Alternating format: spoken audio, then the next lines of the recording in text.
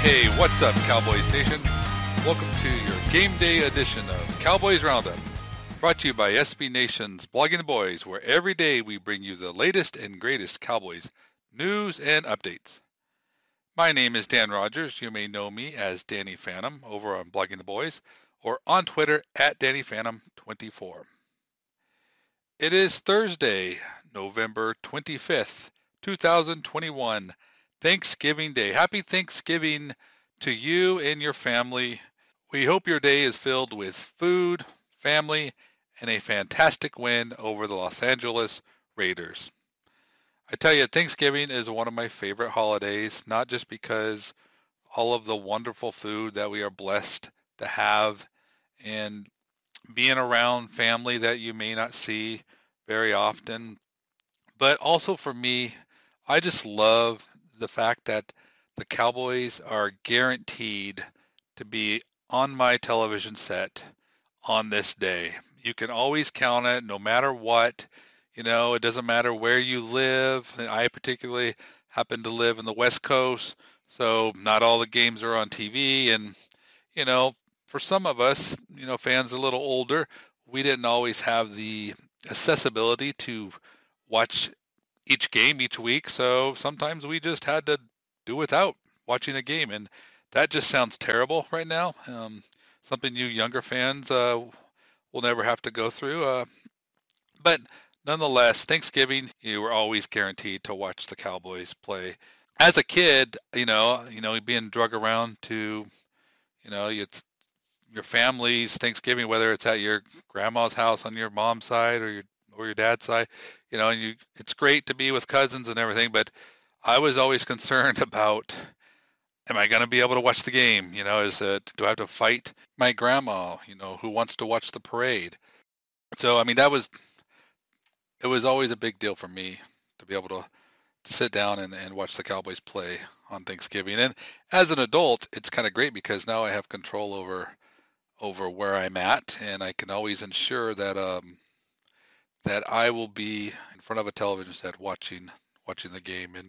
And my family, they have grown accustomed to understanding that. So nonetheless, it's a wonderful time to be able to enjoy this day with the Cowboys game for our viewing pleasure. And speaking of a Cowboys game, this week we will be squaring off against the Las Vegas Raiders. The Raiders are a good football team. They started off the season 3-0. They got off to a 5-2 start, but have since lost 3 games in a row. They are a good team on both sides of the ball. They are top 10 in yards gained, and they are top 15 in yards allowed. So they're just kind of, you know, middle of the road type of team. 5-5 is their record. Their calling card has been their passing attack. They have the third most passing yards in the NFL. The rushing, not so much. They are bottom 5 as they only average 3.7 yards per contest. Derek Carr is having a good year. He's averaging over 300 yards a game. His first 3 games of the year, he had over 380 yards in each of them. He's actually averaging more passing yards per throw, per game, and overall than Dak Prescott. And that's something I wouldn't really have thought to be true, but it is. Carr's biggest receiving weapon is tight end Darren Waller, who leads the team with 610 receiving yards. It's strange, the Cowboys actually are squaring off. They have 3 straight games against 3 of the 4 top receiving tight ends in the league, and that being Kyle Pitts, Travis Kelce, and now Darren Waller. So it's kind of a weird thing. And the Cowboys did a pretty good job against Kyle Pitts. They did a fantastic job against Pitts and kept Kelce in check. Nothing great. The Raiders don't have like any big time receivers, but they're pretty capable, I guess is the word. They have Hunter Renfrow and Brian Edwards. So, I mean, they get it done through the air. So I wouldn't think that the Raiders would be a good passing team with the receiving weapons that they have. but they are a threat, and it's something that will definitely challenge the Cowboys secondary. Defensively, they're similar to their offense in the sense that they are good at the passing game. They're good at stopping the pass. So that will be something that will be a challenge for the Cowboys because they had struggles last week with getting their passing game going or getting any type of their offense going, but in particular just getting their receivers the ball. So again, that will be another challenge for the Cowboys this week. The Raiders offense they're not good at running the ball, and they are also not good at stopping the run. The Raiders have given up 1,321 yards on the ground. That is fourth worst in the NFL. The Raiders have some playmakers on the defensive side of the ball. They have linebacker Denzel Perriman, who is making a Pro Bowl push as he already has 114 tackles on the season. They also have a couple really good edge rushers in Unique Ngakoue, who has 7 sacks on the year, and Max Crosby on the other side, who has 5 sacks. Both of those guys are expected to be problems for the Cowboys as they come after Dak Prescott. So it's actually nice to finally get both of their veteran tackles back for the first game since week 1, as both Tyron Smith and La'el Collins are expected to start on the outside. Speaking of which, Tyron Smith was a full go at practice and should be ready to go for today's game.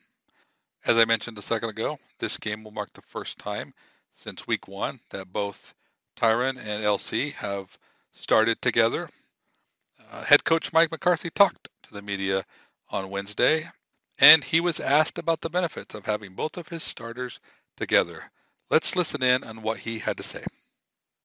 I mean, obviously, this consecutive starts, as we talked a number of times in the past, is really, really, beneficial to a football team, let alone your offense. So, yeah, we just want to get some continuity going. But the reality of it is, we're on a short week from a Sunday that didn't go the way we would have hoped, and we're more excited about just getting out there and playing, competing, and winning. So that's the focus. But yes, definitely, I think anytime you can get back to, because when I look at starters, I mean, it's never just the first 11. It's always, 14, 15 guys on the side of a ball. But, definitely in this case, to get some continuity on the offensive line is definitely going to be important moving forward because we've had a lot of change. In other injury news, wide receiver CeeDee Lamb practiced on Wednesday. He is expected to go through the last component of his concussion protocol. So far, he hasn't missed a step. Mike McCarthy said that if he keeps progressing, he will be available for them today. He is currently listed as questionable, so we'll keep our fingers crossed with that. Speaking of receivers, McCarthy was asked about whether the Raiders had the players in the secondary to copy what the Broncos and Chiefs did defensively and what the Cowboys receivers needed to do in order to make sure they will have different results this time around. Check it. Yeah, I don't think it's much about the players. It's just more the commitment to it. So they're going to play man to man. I mean, that's one of their top calls. So that's not going to change. And how much of it is why you go out and compete. So yeah, I mean it's we understand that teams have challenged our perimeter, and it's definitely a focus for us going into this game. In other player news, DeMarcus Lawrence practiced yesterday. He is not expected to play today against the Raiders, but the Cowboys are optimistic that he will make his return next week against the Saints. In some disappointing news, safety Donovan Wilson was placed on injured reserve, so he is officially out for the next 3 games. That's it for our updates today. Make sure to check out all the great podcasts throughout the entire week. Every day we got something new for you. Later today, we'll have a new episode of Roundup with Roy White and Tom Ryle, where they will preview today's game against the Raiders. But that's all for today. Thanks for hanging out with us. Hope you have a great Thanksgiving and the best one ever. Stay safe, stay happy, stay true to the silver and blue, and we will catch you later.